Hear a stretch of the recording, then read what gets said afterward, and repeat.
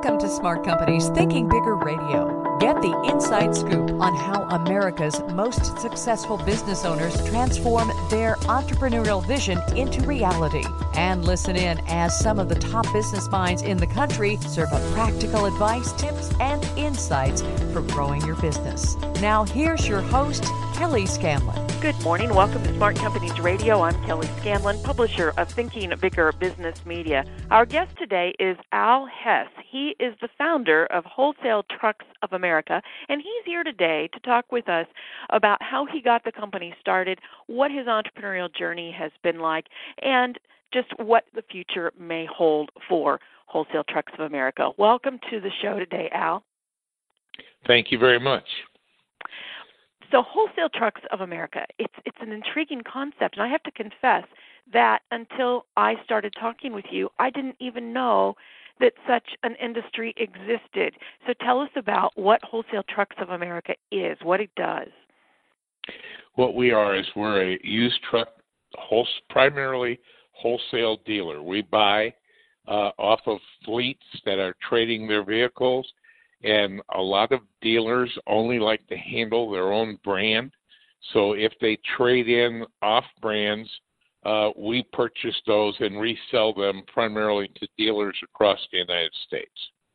Okay, when you say trucks, you're talking about a wide range of trucks. You're talking about regular vehicles like you and I would drive, but you're even talking about the semis too, aren't you? The great big, large trucks? Yeah, I'm sorry, I should have specified that. Our primary are the Class 8, what's referred to as the Class 8 tractors. And we will dip down into what they call Class 7 trucks, which are box trucks or, tandem axle refrigerated trucks and stuff like that. We'll do some of that as well. Okay. Now, what prompted you to start a business doing this? Well, I came to Kansas City and went to work was hired in Atlanta, and I transferred from Atlanta to Kansas City with Aero Truck Sales, and that was back in the 80s. And when I came here, I worked for them as a wholesaler. They subsequently sold out to a larger organization, and when that happened, I decided to go on my own and do what I was doing, but do it for myself. Mm-hmm. Did you have any kind of background, any kind of entrepreneurial background with your parents or other relatives? Had you run a company before? I had been a manager or a general manager for several people. My dad was in the cattle business, and I learned early on when I went out to buy cows, my father would give me a little bit of a leash, and I'd get to make those decisions, and then my father would take his percentage of my buys when we sold them. So I learned early on what entrepreneurial meant, and that's always put a smile on my face. Oh, I can feel your smile right now, actually, just listening to you talk about it. Tell us about how you've grown your company. What were the early days like? Obviously, you started very, very small, but you've really grown the company. How have you done that? Well, I've done it my way, which I don't know if that was the best way to do it, but it was a way that I was most comfortable doing it, which is basically controlling the purchasing, and so that we knew what we were doing. And I probably didn't give as much leeway to my employees as some companies do, but I felt very strongly that our success was going to be in the purchase. Once we purchased the trucks, they were going to bring what they were worth. So I monitor the purchase side more than I monitor the sales side. I give my employees the freedom of selling trucks as long as they sell them at a profit and they don't have to check with me, and we get along better that way. Sounds like it. You have been involved for some time with an organization called the Used Truck Association. Talk to us about that. Okay. The Used Truck Association was an organization that was put together by another gentleman from Kansas City, was really the founding father of it. And that was Jerome Nerman, who we just lost this year at 97 years old. Wow. And I worked for Jerry at Aero Truck Sales, but very passionate about putting together an organization that held people as much as you can get a volunteer organization to hold people to a certain standard and to increase and improve the reputation of the used truck dealer, and to also provide education for the new people starting in our business, and also providing a base and making scholarships available to people that wanted to have a scholarship fund for their children. And each year, the Used Truck Association gives out 10 $2,500 scholarships. Wow. And you don't have to be an employee. You can be a friend. You can be whatever. And we don't make those decisions. We give all the applications to a university, and the university picks out the 10 people that won.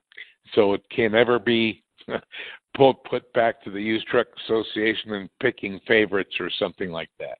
Right. Now, what is your current involvement in the organization? I'm what they call a senior advisor on the board. I am a board member.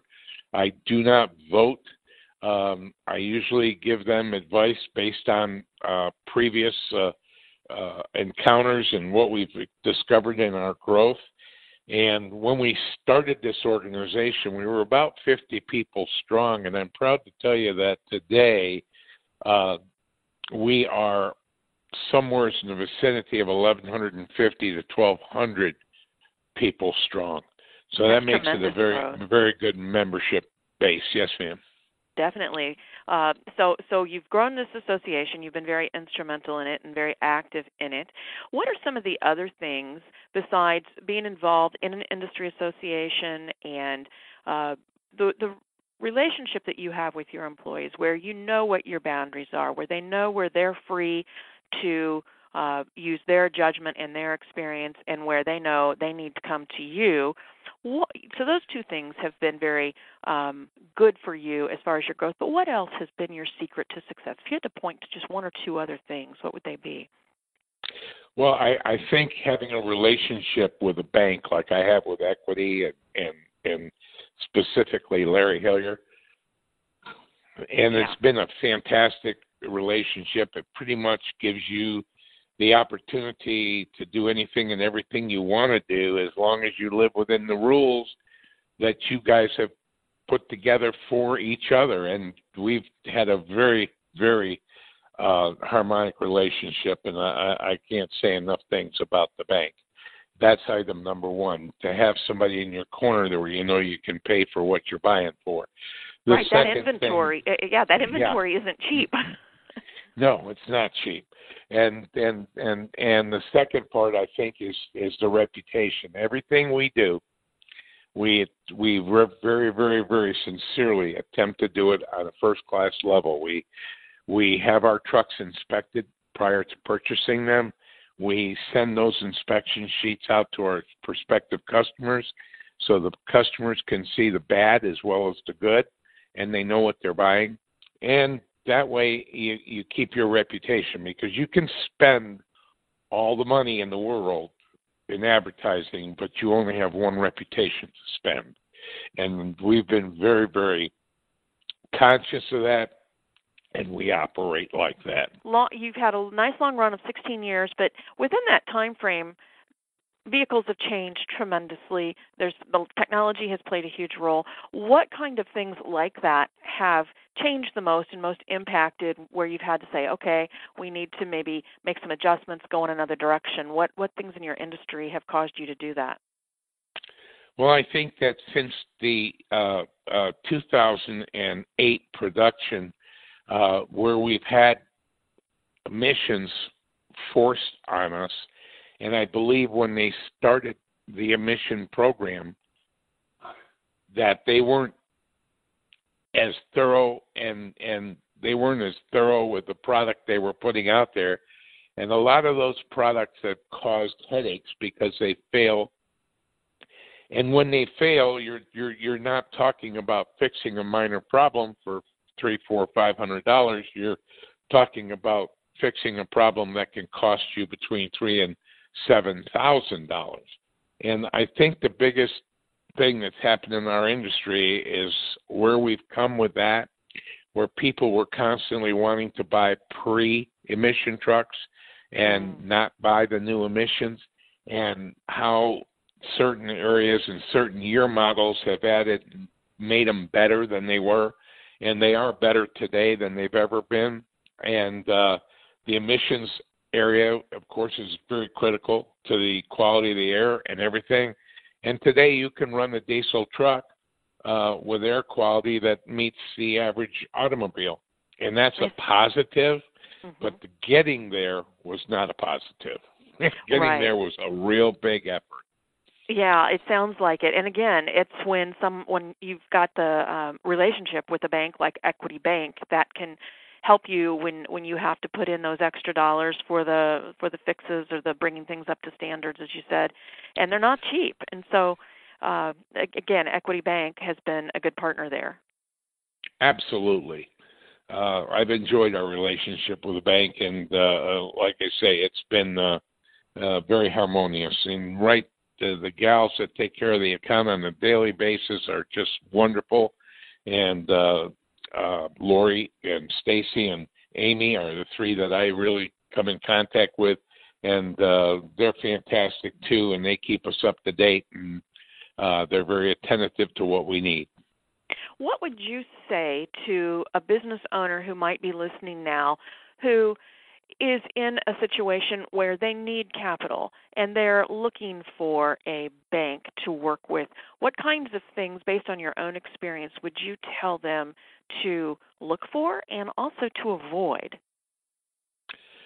Well, I mean, the money industry is no different than any other industry. We can read about the payday loan guys that recently have come under a lot of fire. But if you are a legitimate person and you go to a legitimate bank such as Equity, and I think you let them, I think the key to my success with Equity has been I have no hidden agenda. I'm very open, I'm very honest, and do what I say I'm going to do.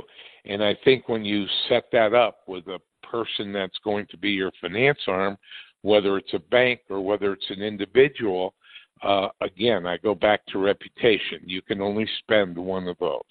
And if you do it the right way, a lot of people will look at you, and a lot of people have other options too. There's a small business association that gets involved with some banks, and fortunately I was able to go directly to Equity and work with them, and that's been a great thing for me.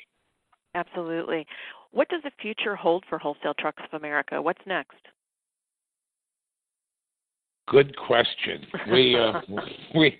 We discuss that every day. You know, where are you going? How many more people? I have two young men that I would probably call my sons that are in this business, and neither one works for me. They both have in the past, but one runs a Kenworth dealership in Cheyenne, Wyoming, and he's the general manager and working for basically a Kansas City company that owns that franchise, and that's MHC Trucks.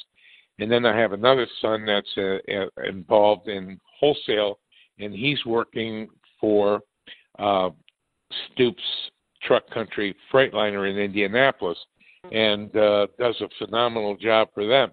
So whether they want to come back and where the end is, where we go from here, that's kind of still up in the air. That's a situation I hope I don't have to address for 4 or 5 years, and then we'll figure out which way it's going to go. But hopefully we'll continue to grow it. We've just recently hired a younger man and trying to get him involved in this industry so that we've got some people to bring in and help us grow what we're doing. Well, the best of luck to you. It sounds like you have built a really great organization over the last 16 years, and we wish you much continued success. If someone would like to find out how to get a hold of you or just more interested in your company, you've got a website they can go to. What is it? My website is www.wtatrucks.com. And we're very visible, and it's easy to reach me. My phone number is on there, as well as my cell phone, and I have no problem talking to anybody on the cell phone or answering emails. Okay, WTAtrucks.com. Go out there and find out more about Wholesale Trucks of America and Al Hess and his organization. Again, it's been wonderful having you on the show, and we will be watching what you do over the next 4 or 5 years. Thank you very much. Thank you very much for this time. I appreciate it. Absolutely.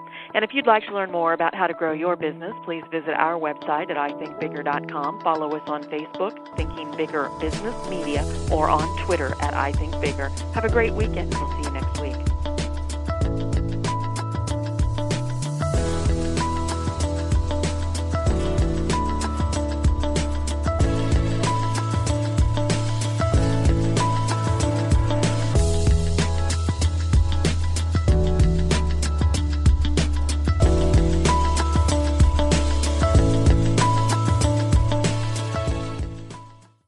This podcast is a part of the C-Suite Radio Network.